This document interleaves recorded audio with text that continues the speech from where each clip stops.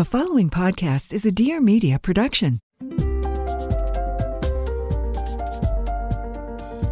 Welcome to Raising Good Humans. I'm Dr. Eliza Pressman, and we're talking today about friendship challenges. My guest is best-selling author, coach, and parent educator, Rachel Simmons, who has been on the podcast a couple times, actually.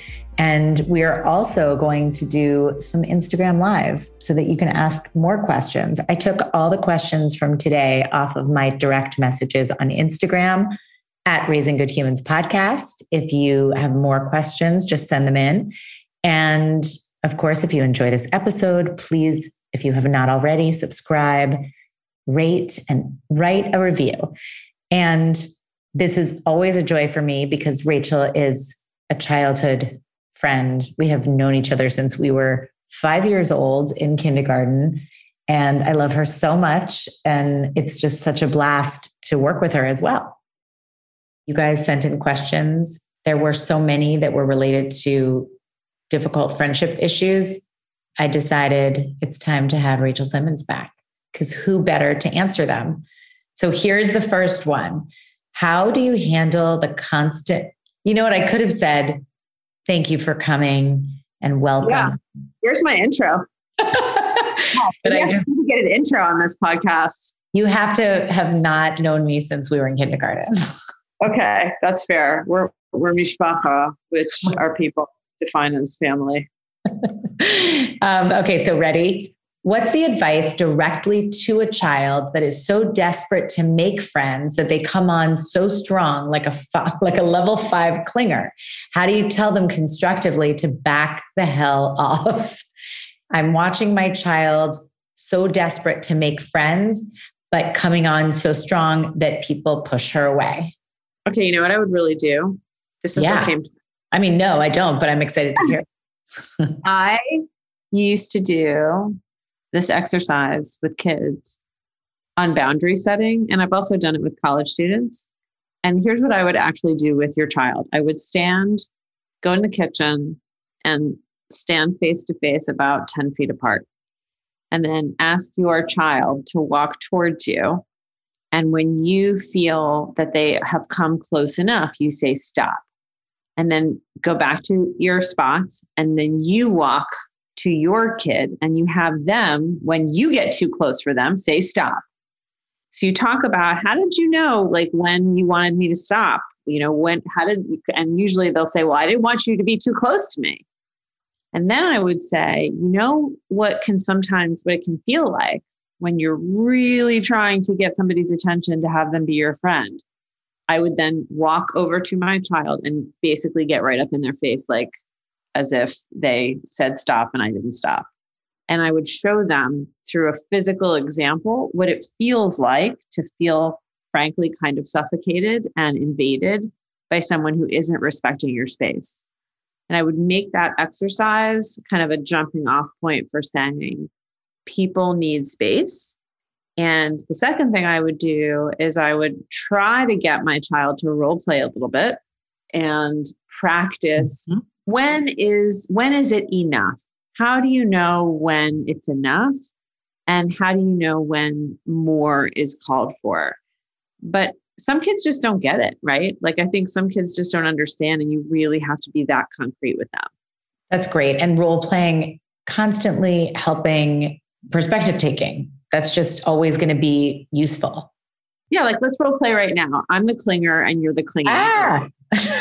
So you're going to give me the message that, like, you're not interested. So I'd be like, hi, am I a 9-year-old or am I a middle-aged? Is it 9 that we're talking about?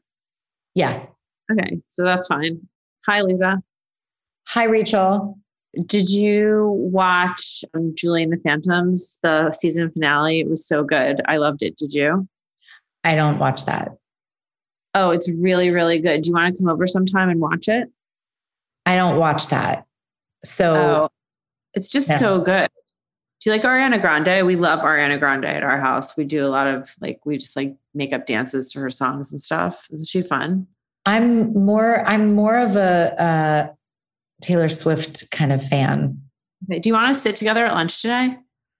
I have plans to sit with someone else. Yeah. So, okay.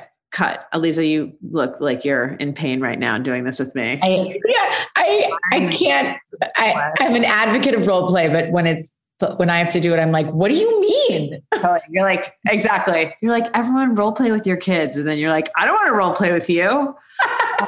So I feel like sometimes kids need to hear that. They need to actually then stop and say, what were the signs that I gave you that I wasn't really that interested? And then I might even do another role my play. Dead face. Your dead eyes. The dead eyes that you gave me. But listeners, so that's a great question right now. Right. What are the signs that I gave you or that you gave me or whatever, whoever did the role play, that I wasn't that interested in continuing to go deeper or continuing to hang out? And then like, how do you know when somebody is interested? Some kids don't have those social pragmatics, right? Right. Yeah. And so role play is a great way to help them get there and physically feeling the way it feels. Mm-hmm. Okay. Yeah. I think we're ready for the next one. I think that was great. Gold star.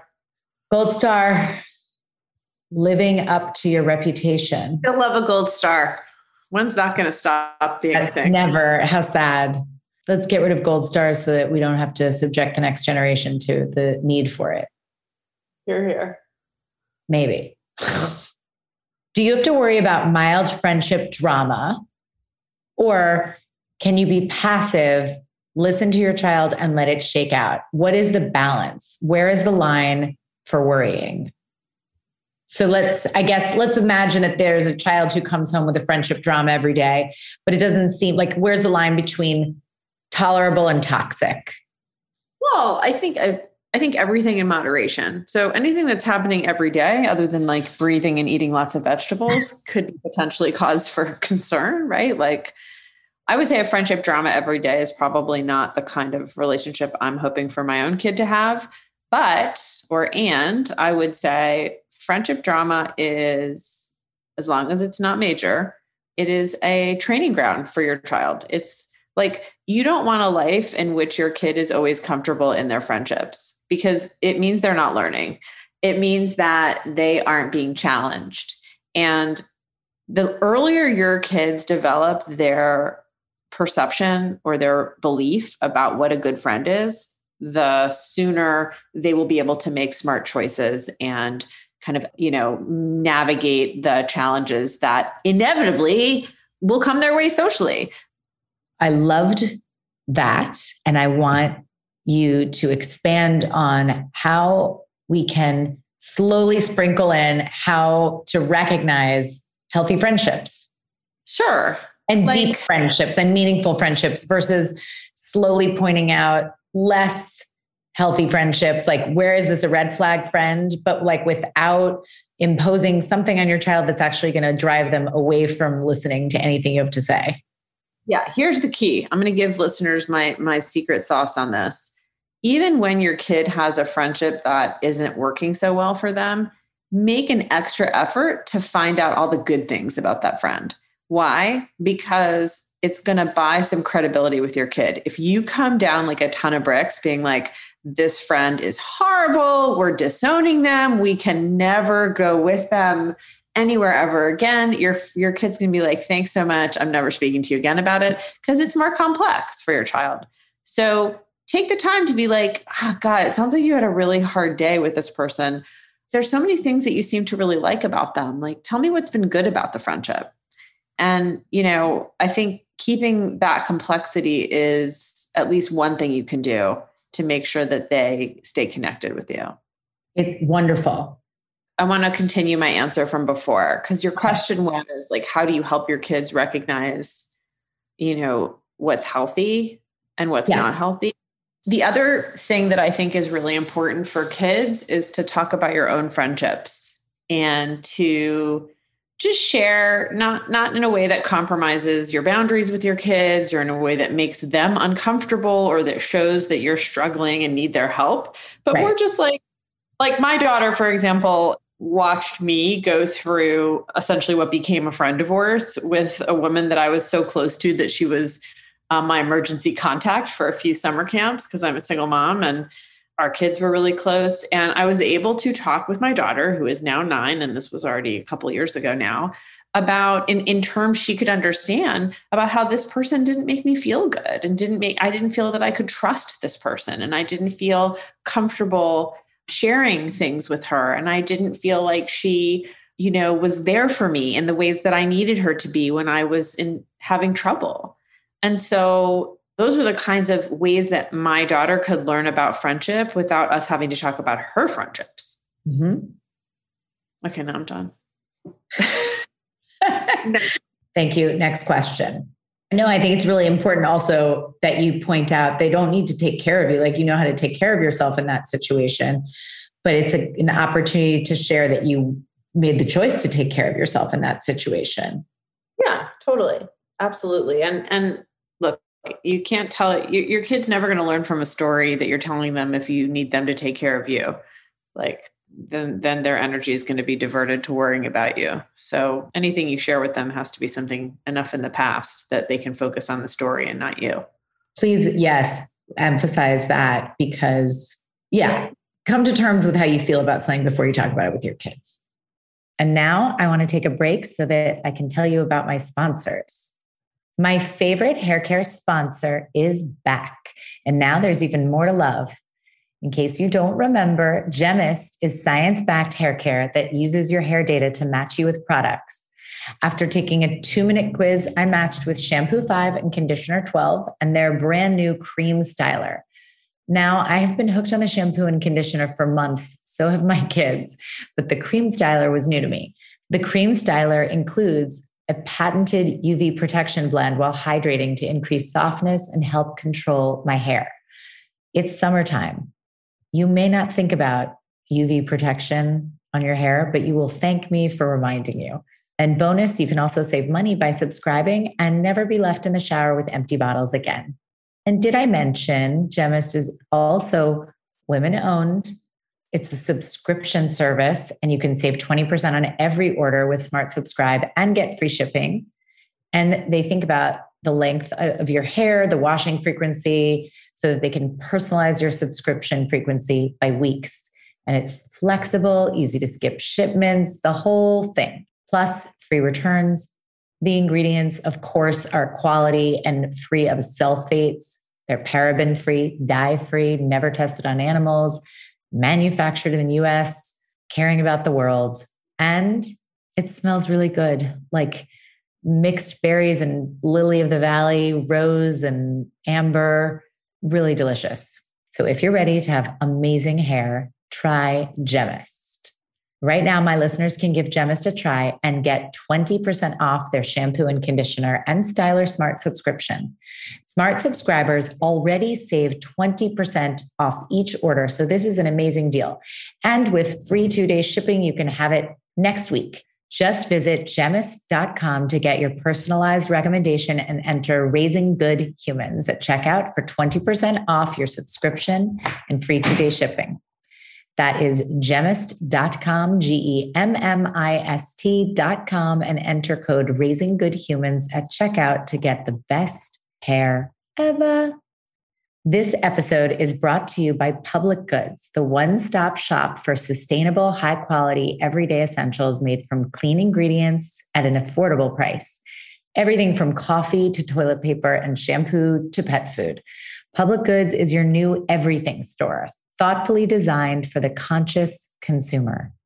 Rather than buying from a bunch of single product brands, Public Goods members can buy all their premium essentials in one place with one beautiful, streamlined aesthetic. Public Goods searches the globe to find clean, healthy, eco-friendly, and innovative products. There are so many good products. My favorite is they have these incredible chocolate-covered almonds. They're like heavenly, made beautifully, healthy, and just such a treat. But the products are incredible. I also had a beautiful candle. Like, I cannot express enough what a pleasure it is to shop on Public Goods. It's also just so nice that they're ethically sourced and obsessively develop each of their products to be free of unhealthy ingredients and harmful additives, still common on drug and grocery store shelves every day. This company is committed to making their products healthy and safe for humans, animals, and the environment, and also truly beautiful packaging. And knowing what's in your products and where they come from is so important. Small changes in the way we shop can make a big impact on our personal health and the world at large. Public Goods uses a membership model to keep costs low and pass on even more savings to their customers. And best of all, you can make your first purchase with no obligation or membership. And this is incredible. They plant one tree for every order placed and incorporate sustainability into every part of the company. Join hundreds of thousands of others who have switched to their new everything store. It is, you have to go look this company up. It is awesome. My first experience with them was this incredible package of so many different items that I just fell in love with, and I'm sure you will too. I worked out a fantastic deal for my listeners, so you can receive $15 off your first Public Goods order with no minimum purchase. That's right. They are so confident that you will absolutely love their products and come back again and again, that they're giving you $15 to spend on your first purchase with no minimum. So you have nothing to lose. Just go to publicgoods.com/humans or use the code HUMANS at checkout. That is publicgoods.com/humans to receive $15 off your first order. Ancient Nutrition has one goal: to transform the health of every individual on the planet. That drives them to create whole food natural products made with real ingredients. Every product is rooted in tradition and supported by science. Ancient Nutrition is based on traditional Chinese herbalism and Ayurveda, which are ways of eating and thinking that have survived generations. And it's combined with today's modern research. Ancient Nutrition believes that proper nutrition isn't just about eating the right foods, it's also about ingredients that your body can truly use. So they source the world's highest quality ingredients and rigorously test them for pesticides, herbicides, and heavy metals. It's why they do everything they can to create products that your body can easily digest and absorb. Every one of the products has a purpose. My favorite and the fan favorite, and probably some of you have heard me mention this before, is the multi-collagen protein. So if you are looking for a great place to start, this is it. Multi-collagen protein can help revitalize your joints, skin, and hair. It can reduce joint discomfort as early as one day. It can help smooth your skin after 4 weeks of use, and it improves your skin tone after 2 months. It's made with clinically studied ingredients, and you can easily stir a scoop into your morning coffee. It's unflavored. It dissolves right away. So many other products like this get all gunky, and this one just dissolves right away. And you started your day with a boost of health. So go to ancientnutrition.com and use the code HUMANS for 20% off your first Ancient Nutrition purchase. If you're looking to revitalize your joints, skin, and hair, use the code HUMANS for 20% off at store.draxe.com. What's up, well-beings? I'm Kelly Noonan-Goris, and this is the Heal Podcast.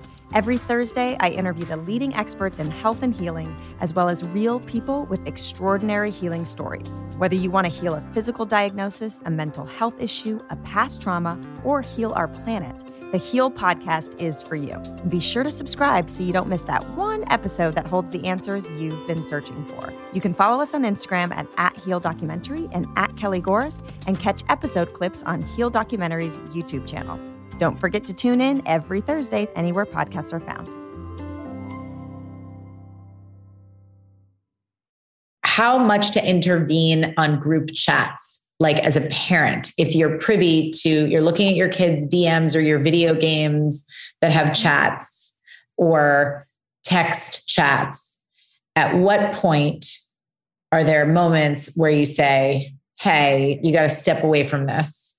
Or at what moment do you need to say nothing and just bite your tongue and let them sort of work that out? Like, where's the line? That's a really good question. I think, are we talking about group chats in which people are being unkind to each other, or in which... That's all I got on the question. So I would say, let's think about people being unkind and then people talking about people who aren't there. and possibly going to the point of saying something that could be incriminating. I don't know how old the kid is either. Well, my guess is, like, if we're talking about text exchanges and video games and DMs, I'd love to say it's 13, but my guess is it's fifth grade, sixth grade, seventh grade. Well, here's where I come down on this. I think what your kids are doing online is not terribly different from what they're doing in person, in the sense that if you were to be driving a car and you hear your child in the back seat speaking about somebody who wasn't there in a really degrading way, I would expect that, maybe not in that particular moment, though you certainly could, that you would stop your child and, intervene in some way, shape, or form, because that is not a behavior you expect them to be showing out in the world. And so if you would do that driving a car, you should do it, hearing it in the back seat. You should do it if you have access to something that you've read, because we really want our kids to understand that we expect them to behave online the way that they do in person, that we have values that we need to live into in our online behavior, and that depending on their age, their access to social media should be contingent on them, demonstrating those behaviors. And look, that's really hard to do as a parent, because there's a lot of fighting that goes on with it. That's why it's very important to kind of, in a recurring way, be communicating your expectations to your kids, partly because they forget everything anyway, but partly because they're constantly being exposed to new opportunities to test the values that you're raising them with. So you want to make sure one time is not enough. Hey, just a reminder, it's really important to me, and, it's really important to our family that you are a kind human being online. Sorry about the dog. My child comes home and talks about constant hurt feelings. What is the balance between showing my child empathy, but not so much that I don't teach them to toughen up and shake it off? Yeah, great question. So first thing is, empathy can be brief. I think there's nothing lost by saying, I'm really sorry that happened. And if I were you, I might also feel these things. So kind of a mix of compassion and empathy. And we need to remember that what we give attention to continues. The more kind of sunlight you shine on whatever, injury or pain your child is wanting to talk about, the more they will perceive that is what gives connection with you. So for me to kind of have a problem is when my mom or dad or caregiver pays attention to me. So I think you want to keep the empathy brief. You then want to take it as an opportunity to say, hey, what do you want to do about that? And really put it on them. And you'll probably get some version of, I don't know, or maybe if you're in my house, an eye roll. And usually at that point, they're not that interested anymore. They're like, I didn't mean to get into problem solving. Yeah. They're like, no, that's not what I'm really interested in. I just wanted some sympathy or whatever it is. Is there a certain point at which I should call a parent or the school if a child is being mean to my child or leaving them out? Yeah. And let me just add to that I think this might be an opportunity for you to speak about distinguishing between the normal wear and tear of hurt feelings and life as a person, and when a child is in over their head. Yeah. I've had this situation in my life with my daughter. And as somebody who considers herself pretty invested in my daughter being independent in her relationships, it took a lot for me to pick up the phone and text another parent.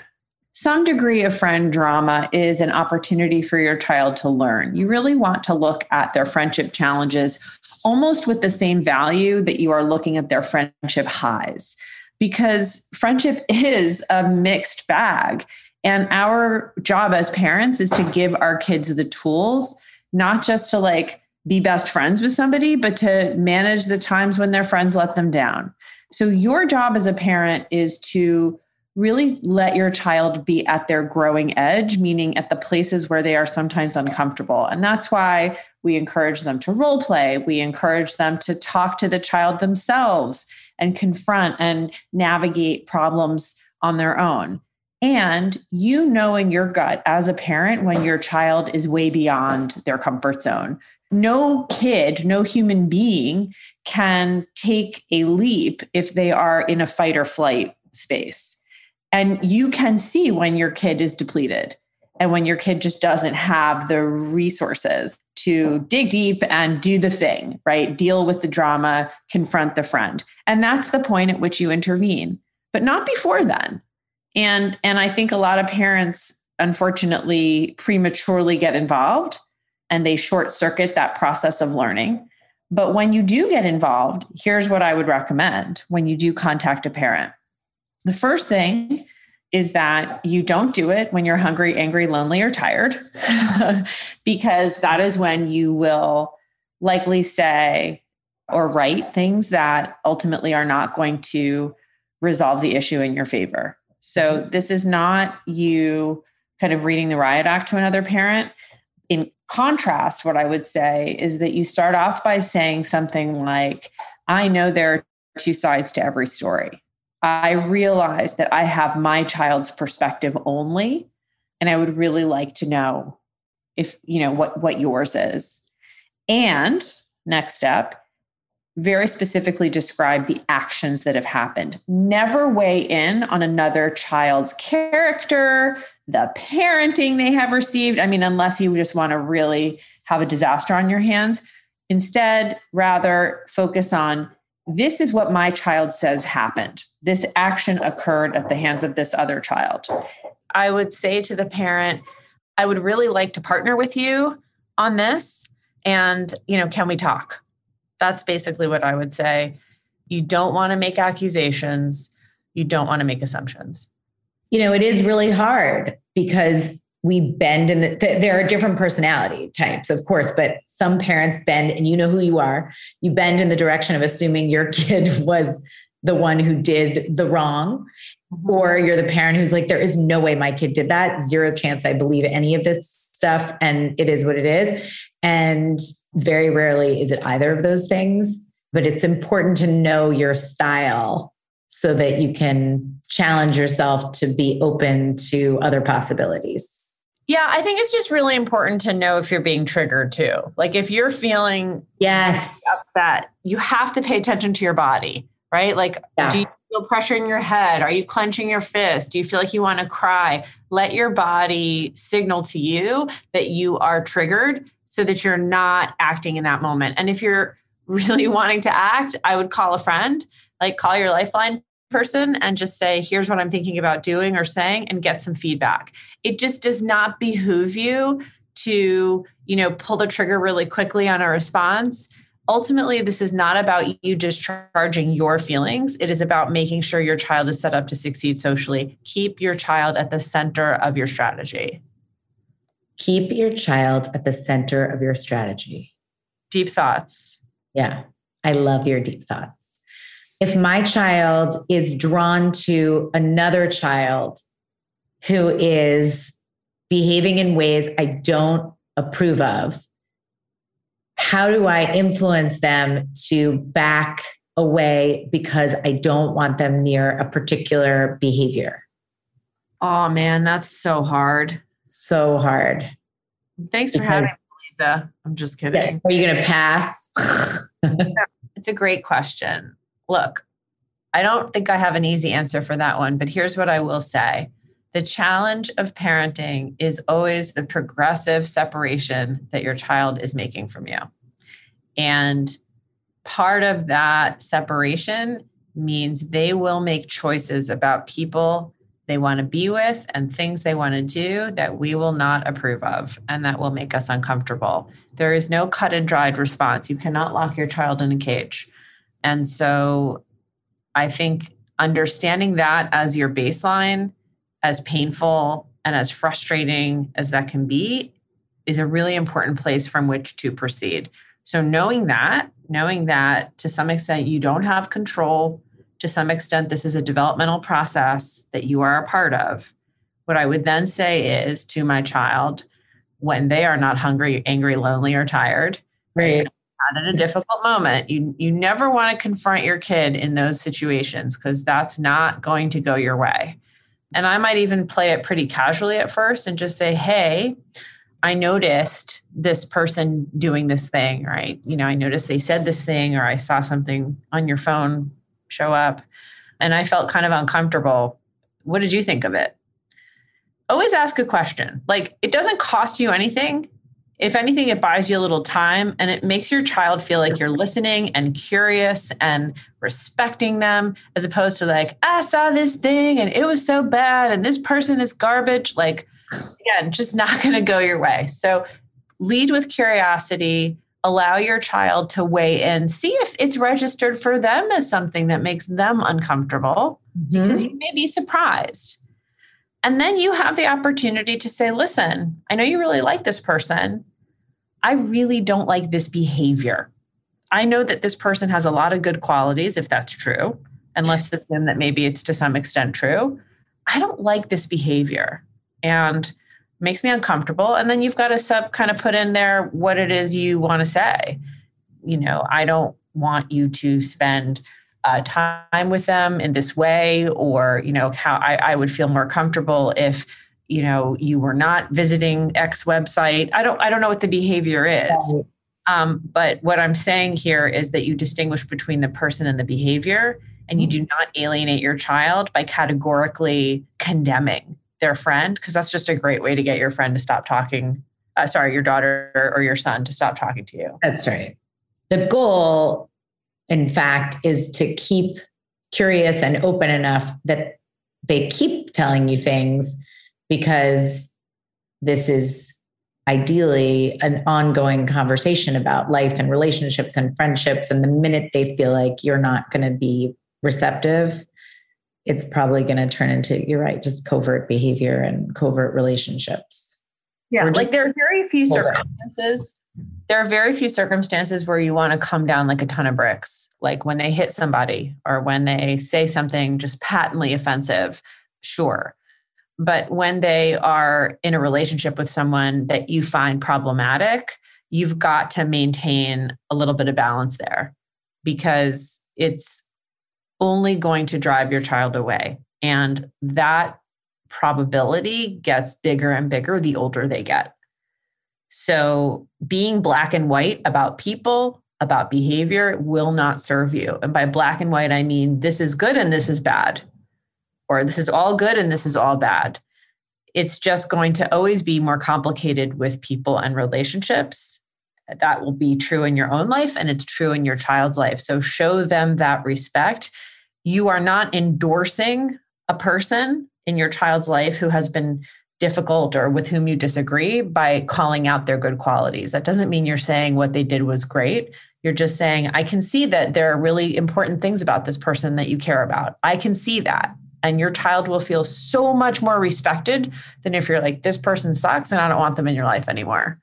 Since I know you have a stash, a box of questions that have come from gazillions of young people direct from their mouths, and you are sitting there with them, might you pick a few to answer right here? Because someone's going to have a child with this very question, and then they would benefit from your answer, or they might copy your answer and use it when they are speaking with their kids.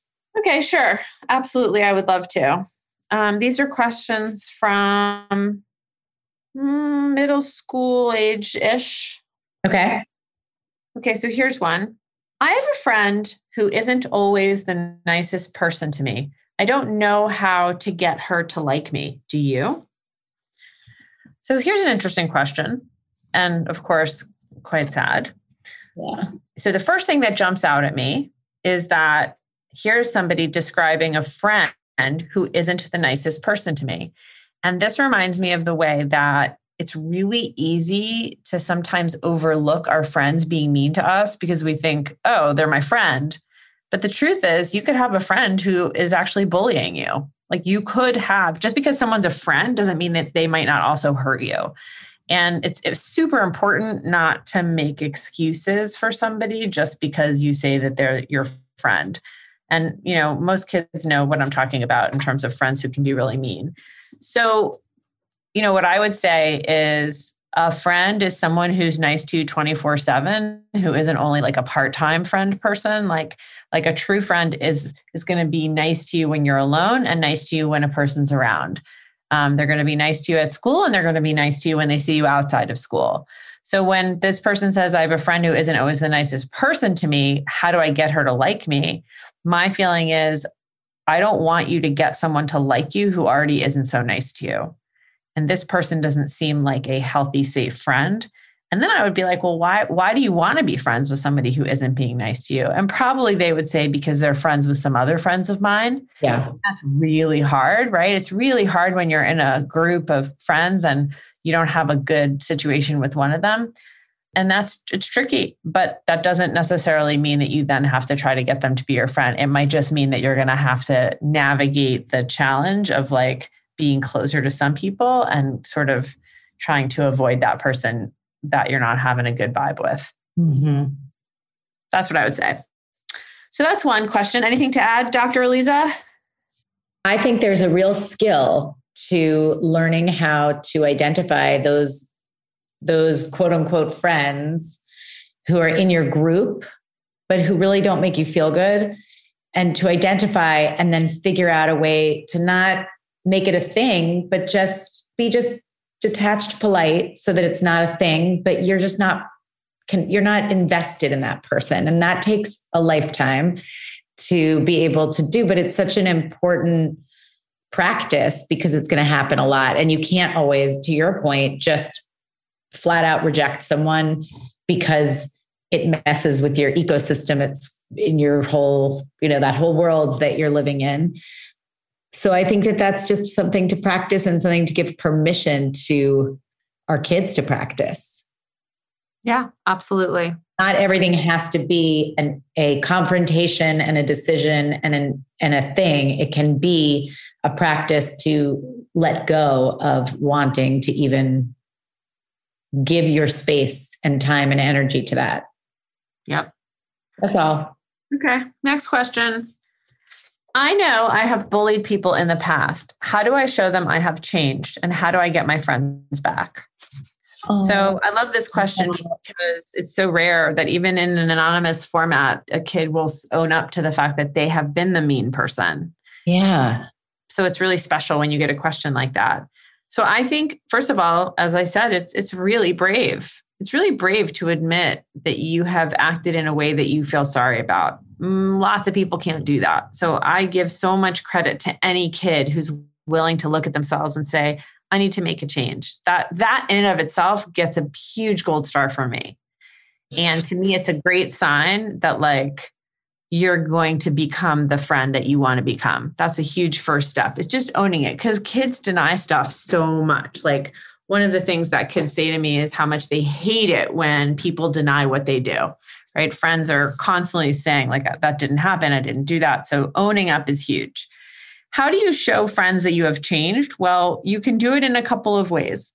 One is by writing an apology letter, and a healthy apology would make sure that you talked about the things that you did. So you are really clear about the mistakes that you made.